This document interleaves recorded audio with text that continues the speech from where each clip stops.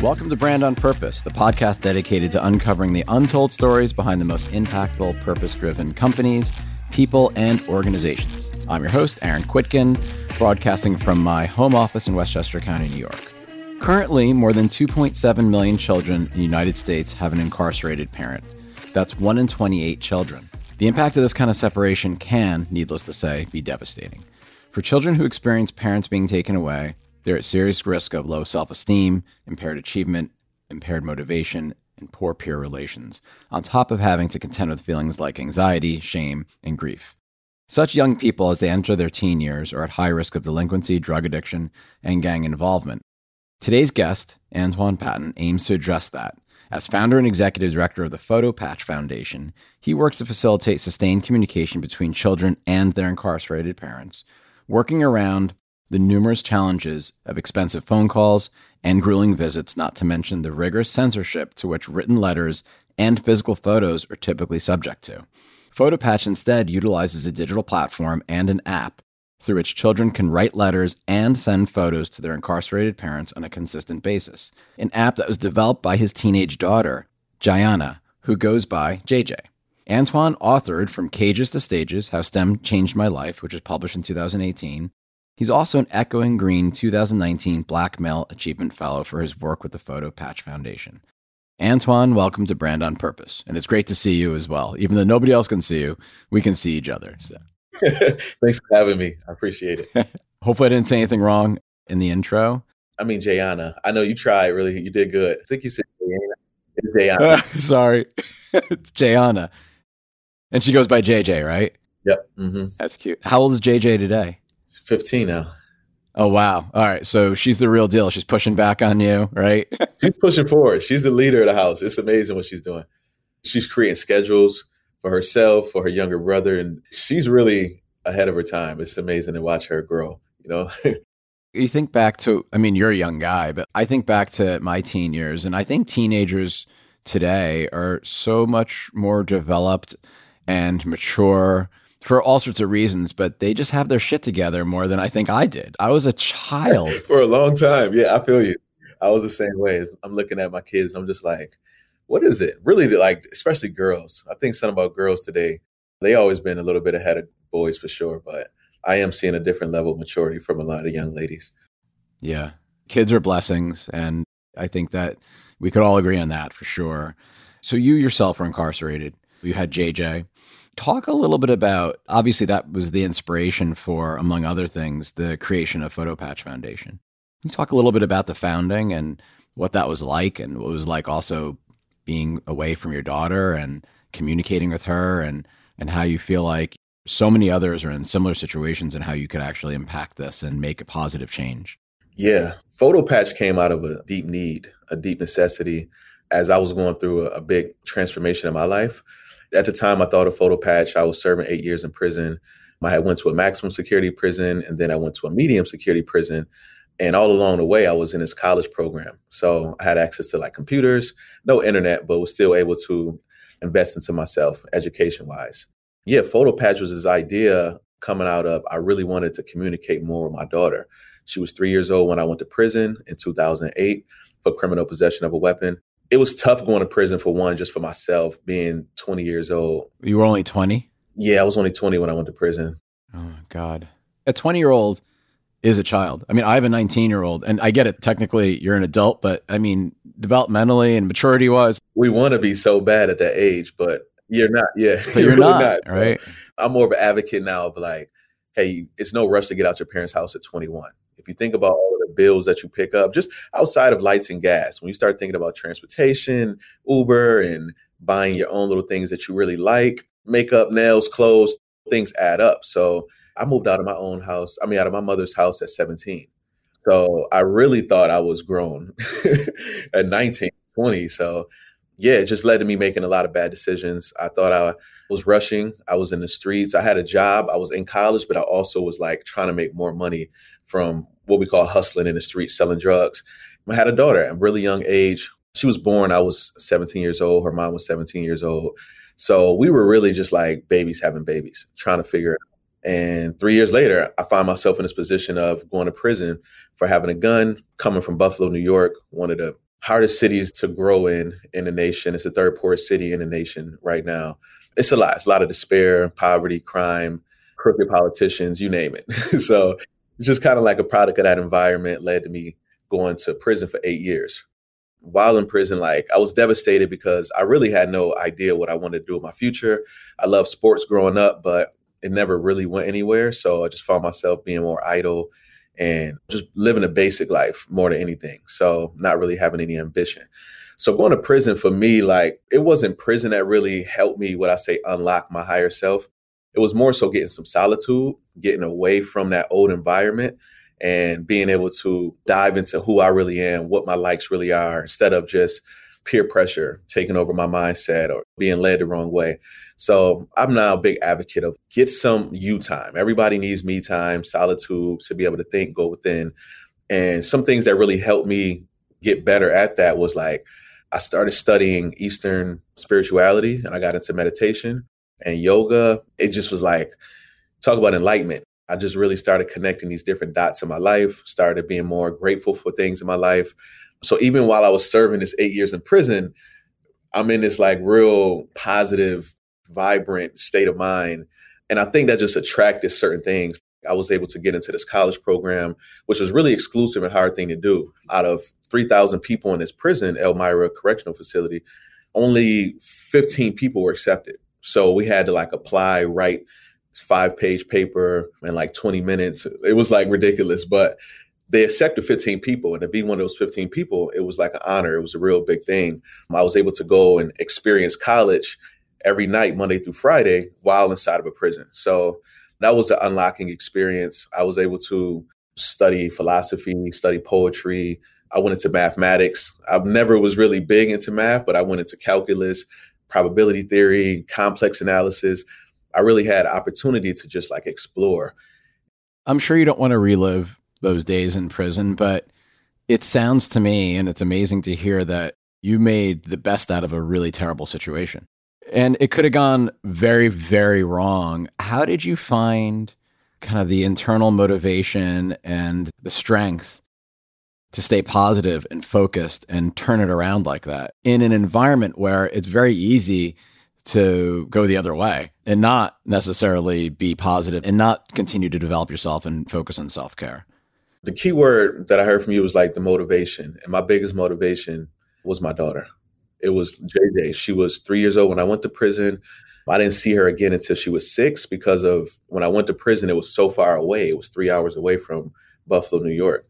So getting a prison visit was really hard. She was always my motivation. I was like, whoa, me sitting in prison here is harming her. It's harming her mother, making things harder on them because now there's one less person to help put food on the table or make sure she can make it to a field trip in school or get that dress for a party. So I was aware of my impact on my family's life. So that was like really early on was my motivation of like, how do I become a better person? I was seeking redemption. I really wanted to come home from prison. People feel like, okay, yes, you made us look bad by going to prison because that's how I felt like, you know what? I stained the family name. Why did I do that? So I had this regret and I just really worked hard to try to get in a better light in my family eyes. Yeah. Yeah. Like you said, the prison is far away. It's hard to communicate. At what point were you like, there's got to be a better way for people like me to be able to communicate with their loved ones, especially their children, where it's uncensored, less filtered, as intimate as possible, right? Yeah. I remember it like it was yesterday, actually. So I was reading this article in the USA Today. It was talking about this mobile app explosion. It was 2010. And the first iPhone had just came out 2 or 3 years earlier. So I was missing this whole wave of like what was happening in tech with the smartphone and apps on your phone. I didn't know any of that. I missed it. I went to prison. I was barely texting and the Cricket phones had Snake on it. That was the only game you could get. Yeah. I have no experience in tech or coding or anything like that. So when I'm reading this article about the mobile app explosion, I get really interested because they started going into the financials of it too, talking about how these app developers are making millions and billions of dollars off of either sales or IPOs and acquisitions. And I'm like, somebody's selling these apps for $1 and becoming millionaires and billionaires. And I risked my life on his corners trying to sell $5 or $10 or $100 packages. This looks like a way better avenue. So I feel like at that moment, I had finally started seeing a path for me financially because I didn't have that before. I was deep in education. I was deep into meditation, spirituality, but I didn't know what I was going to do to provide for my family. So that article in the USA Today just really stood out to me because I'm seeing how much money these people are making. And this thing about tech sounded really interesting. But the key part was you need to learn how to code in order to build these apps. Me still being a little, I guess, not believing in myself, 2 months prior to that, I turned down a course for coding. Like there was a course that came through the college program and the college program said, hey, do you want to take this web development course? I turned it down saying that it's only for geniuses. That's what I told my counselor. So who would have knew 2 months later, I'm reading this article and now I get this burst of inspiration to learn how to code. I ran down to the computer lab. It was too late to enroll into the course. It was already almost halfway through. But I found me a book on JavaScript, on coding. And that's when I started learning. I took that back to the cell and I started teaching myself how to code. From a book? Yeah, from a book. I read it for about 2 weeks. And then finally, I got enough guts and courage to go sit on a computer and type in what I read in the books and just like try it out. I did that for like 9 months straight and I got really good. I feel like I hit a plateau. And finally, like I saw this guy, he was an older guy, maybe 15 years older than me. He was also incarcerated. He was a coder. I had got wind of, hey, he codes and that's what he's doing on a computer all day. I didn't know what he was doing on a computer. I thought he was just one of our college students writing a paper. So I went to ask him just to see what he was doing. And I saw how good he really was, just peeking over his shoulder. He was a genius. Like he was really tapping into like some higher level coding. So I asked him if he can teach me, mentor me, and immediately he said, yes, no problem. His only stipulation was like, just pay it forward. Anything I teach you, when other people have questions around the prison, I might send them some your way. You should help them out as well. I did. That was good too. I started off teaching myself, but I found a mentor. And for the next 2 or 3 years in prison, I just studied. And I was able to build out PhotoPatch. The reason why I built PhotoPatch was because reading those articles about tech, they said that the biggest apps are the ones that solve a problem. So I started looking at my own life and was like, what problem do I want to solve? For me, it was really easy. I was like, I wish I could get more letters from my family, more letters from my daughter. I know people want to send these letters, but just the normal hustle and bustle of being in the world, working, going to school, putting kids to bed, driving, whatever it may be, it's hard to sit down, write a letter, get pictures printed, go to a post office, get stamps, mail everything off. It's a whole hassle, especially for my loved ones. I know how it is living in Buffalo, working 2 jobs and going to school. So I never was bitter about not getting a lot of mail. I more so was trying to think of a better way to make it happen. And there's no email in prison, right? Or at least not in certain prisons. Some maybe, but there's really no email access or access to the outside world. Right. Federal prison has email access, and now more and more state prisons are getting them every year. It's a slow progression, whereas 2020, people still can't access each other digitally in some prisons. But that's what I wanted to do, was to create like this fake digital connection, kind of like it feels like it's digitally happening. I heard about people texting more or using Facebook or MySpace. I did get a wind of MySpace. So I was like, okay, people like to communicate that way, send messages online or do it from their phone. So how can I make communicating with your loved one in prison feel like it's just like a Facebook message or something like that? Yeah, I had this vision of a kid being able to use their phone, type a letter, attach some photos, press send. And even though they think it's going to get sent to the prison, it's actually going to come to our servers. We'll print it all out. We'll package it and we'll ship it to the prisons for them. That way, they don't have to think about the stamps. They don't have to think about envelopes. They don't have to think about going to the post office. They can just write the message, attach the photos, relive that experience, share that experience with their loved one. Did you have to work within the prison system to get approvals and things like that? Like, how did that work? Yeah, I knew that would be a big leap because the prisons, they're like capitalistic, just to be honest. So you have to sell something to make a partnership with the prison. PhotoPatch, my whole vision was, there's no way I'm going to charge a kid to send letters and photos to their mom or dad in prison.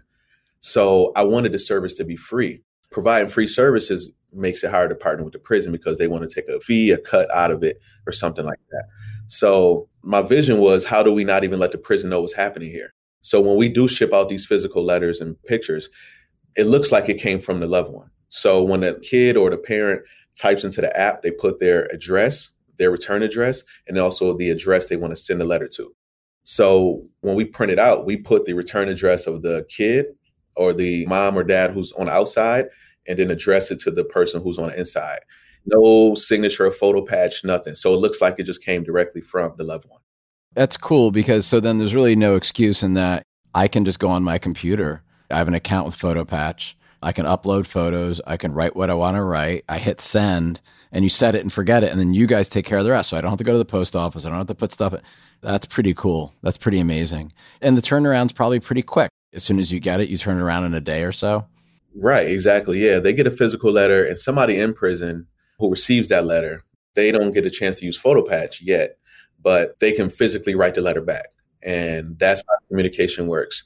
The kid on the outside will get a physical letter from their mom or dad in prison.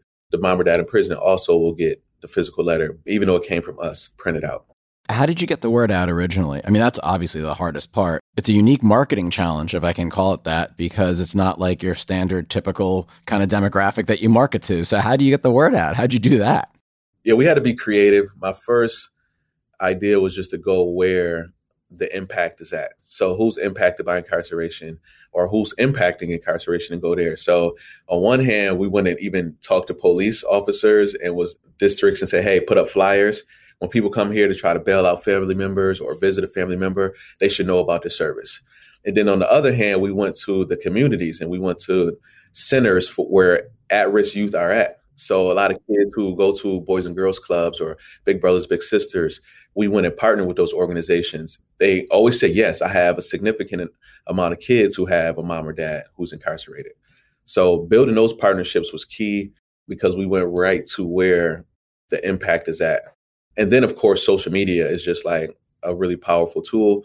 A lot of people are impacted more than we think, even though there's 2 million people currently incarcerated, 2.7 million kids impacted by incarceration. There's still like so many more people who are impacted, whether it's brothers, cousins, sisters, nieces, nephews. So just talking about it naturally is viral and easy to share. But honestly, once we brought JJ into the fold and JJ started telling her story, that's when things really went viral. So what is JJ's role with the PhotoPatch Foundation? Yeah, so JJ is officially the junior executive director of PhotoPatch. Yeah. Yeah, it sounds like she's the executive director, to be honest with you. You're just the founder. Yeah, I have run everything through her, and she pretty much has the last say so. She's told me one day at a meeting with other volunteers there that her vision, we went around a circle about what we wanted our vision to be in 5 years, and hers was for her to be in my seat and to be running PhotoPatch. So we have big plans. But what is that vision, all kidding aside? I mean, I know she's going to be in charge officially, but what is the future vision for PhotoPatch Foundation? JJ, first of all, I taught her how to code when she was 9 or 10 years old, as soon as I came home from prison. So she got a really early start. I didn't start learning how to code till I was 24, 25. So just imagine where she'll be in 10 years. I can't really fathom that myself. So I don't know where it's going to be then, just because of what she's done already. She built her first app at 12, and she sent 30,000 kids send letters and photos to their mom or dad in prison. But now, like, she's getting deeper into coding. She's getting better. And already we're talking about virtual reality and how that can impact prisons and visitation. Because even look right now, COVID-19 has totally stopped visits and went from like these really strict visits to like no visits at all. So just like what we've been talking about, JJ and my team, Greg and Zach and Craig, we talk about how virtual reality, we put these goggles on. A kid can have goggles on outside of prison. A prisoner can have goggles on, and they can be in the same space. They can hear each other. They can see the same scenery and maybe have avatars, but it feels more connected, has some kind of in-person feel.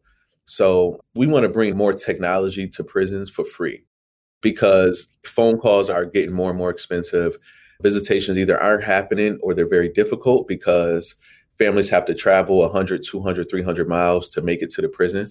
And it's impossible to do on a regular basis. Families just can't afford it. That virtual reality concept is really interesting. There's so many benefits to it, including the ones that you mentioned, but also just from an overall cost, from a safety standpoint, right? From a comfort standpoint.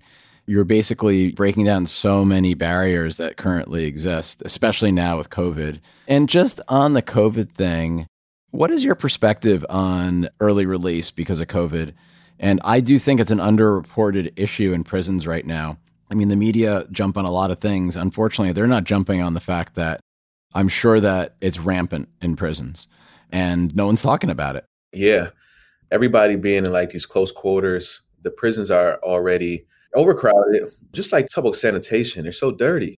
There's no real, it's not being updated, just like paint peeling or steel getting rotted and rusting. It's just not a sanitized place in general. So when you talk about a virus going around, officers who are correctional officers going in and out every day, no telling what they're going to do, but then they come in and then they got to touch and search people. Like, who's overlooking that? Who's testing the officers on a regular basis? I don't know. Like you said, more people need to be talking about it. I think there's already some people who should have been released from prison. Of course, everybody doesn't qualify for early release, but there are a lot of people who already like should have been released and are being held back because of like bad parole board decisions, or maybe parole board decision got delayed because of COVID. Like you said, there's nobody talking about it, but at the same time, people are dying. I've read about 3 or 4 articles about people who have died from COVID already. And I know there's probably 10 times more than that, but just those few I read were hard to even read. Like, wow, that's how you had to die in prison. And it's like, that's not what they're being sentenced to, whether they did a crime or not. Yes, I got charged for criminal possession of a weapon, but does that mean I need to die in a prison? People carry weapons every single day and they have a license for it, yes, but a license does not separate who dies and who lives. This is not an area I know anything about, but it feels to me like 8 years is a really long time for criminal possession of a weapon. Oh, yeah. New York. That's a long time. I get 1 or 2 years, maybe, right? But 8 is a long time. New York State has a minimum 3.5 for a gun charge, and the max is 15 years. So they can choose any number between 3.5 and 15 years for a gun charge. Did you have a public defender? Were you able to afford your own attorney? No, I had one. I put like $800 towards it. That's what I was able to get. But then I ended up switching him out. Well, he ended up saying, hey, this case, I would rather switch it to somebody I know they'll do better with it. So, yeah, it definitely was like a money issue as well. And when you're 20, we talked about it at the start of the show. It's like, you don't know anything when you're 20. I mean, at almost 50, I don't think I know a whole lot. Right. You don't know how to think in the same critical ways. You don't have the benefit of those years of experience, the questions to ask. So you got to rely on people around you, and you just don't know. It's a crapshoot. Yeah. Yeah. Learned a lot along the way. I learned so much about the law and the prison system while I was going through it. Like, where else was I going to learn about that at? I mean, I could have been proactive, and I should be right now teaching my son about the prison system, right? And about laws. I think it's necessary now in these days. But like you said, I didn't have that, right? I didn't have that kind of guidance to say, hey, be careful. You can get 3.5 to 15 years in prison for having a gun charge. Like you said, I would have thought it was like maybe you get a year, you get 2 years. I knew that risk would probably be worth it. But yeah, I lived, learned, had to burn from it. You've been home 5 years now? Yeah, about 5 years. Okay. And you've got a little boy too, it sounds like. And a daughter. So I got a 15-year-old, a 9-year-old, and a 2-year-old. Oh, nice. The 2-year-old's a daughter? Yeah, she's a little girl, Nova. Oh, that's so sweet. That's awesome. This sounds funny when I say it. If I look back in my life, I think that my greatest accomplishments, honestly, are my kids. There's nothing greater than bringing another life into the world. Look, I love my wife, and she listens to this podcast, so I'm required to say that. We've been married 22 years, but there's nothing more fulfilling and magical and moving than having children. It's just amazing. Yeah. Seriously. I agree. I totally agree. It's like, and it's terrifying too. It's scary, but it's also awesome. Yeah. I did a home birth for Nova, and see my life flash before my eyes for a second. Well, you didn't do the home birth. Your partner did the home birth. Let's just be clear. She did it. Right. Yeah. She gets all the credit. Yeah. Your support. I just got scratched and squeezed. I just dealt with that. That was You're just directing and your support. Yeah.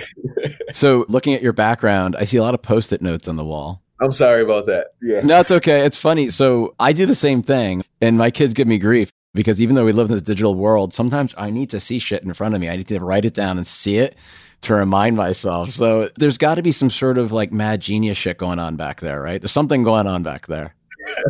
It's a lot. Yeah. So I'm creating a new mobile app for Unlock Academy.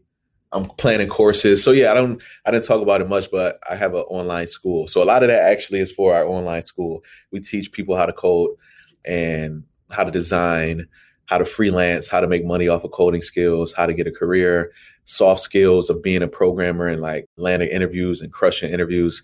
So I'm always like, I have a really awesome team. So last week we just did a whole session where we just got all our ideas out and planned out the next 4 or 5 months for 2020. And it's called Unlock Academy? Yeah, the Unlock Academy. Yes. The Unlock Academy? That's cool. I love that name. Is it launched yet? Yes. Yeah. We launched January 1st, 2019 officially. We did a pilot in 2018, like November 18th, just to see. I just want to see if people wanted to know how to code. So I posted something to say, hey, I'm going to do a 4-week boot camp where I just going to every week, I'm going to do a live video and teach you how to code. And I did it for 4 weeks in a row. And we got 15,000 people sign up. You're like the Khan Academy for coding, basically. Yeah. So Khan Academy it's popular, it's cool. But yeah, we bring that coding twist to it. But also I bring a lot of support. So there's other platforms where you can go and you can learn how to code and take these lessons. But we wanted it to be like also, you have to learn how to code. You need somebody there with you. So we hold our students' hands. We have tutoring every night. We have a tribe of coders that talk to each other in a big group chat. But it's really organized. So we have different channels for, let's say, HTML if you're building websites, Python if you're learning artificial intelligence. So it's like everything is organized, but still like supported and you feel the unity. So even though it's an online academy, everything happens online. There still is like this digital family that we wanted to create. Yeah. That's awesome. So last question. So we were introduced to you through Cheryl Dorsey at Echoing Green. She's awesome. She was on the show, like a month ago or something. Incredibly inspirational. I think I could have spoken to her in fact, I think I want to have her back on just to keep talking to her. You're not even 30 yet, right? I am. I'm 30. I just hit that mark. Okay. All right. So you just hit 30. Congratulations. Thank you. But for someone who just hit 30, you live the life of someone who's way older. You've seen so much and you've overcome a lot and you found choices from within and motivation that a lot of people don't really have the energy or the strength to be able to pursue. And it's incredible. So you've been home now 5 years. You just hit 30, created this amazing foundation. You've got 3 beautiful children.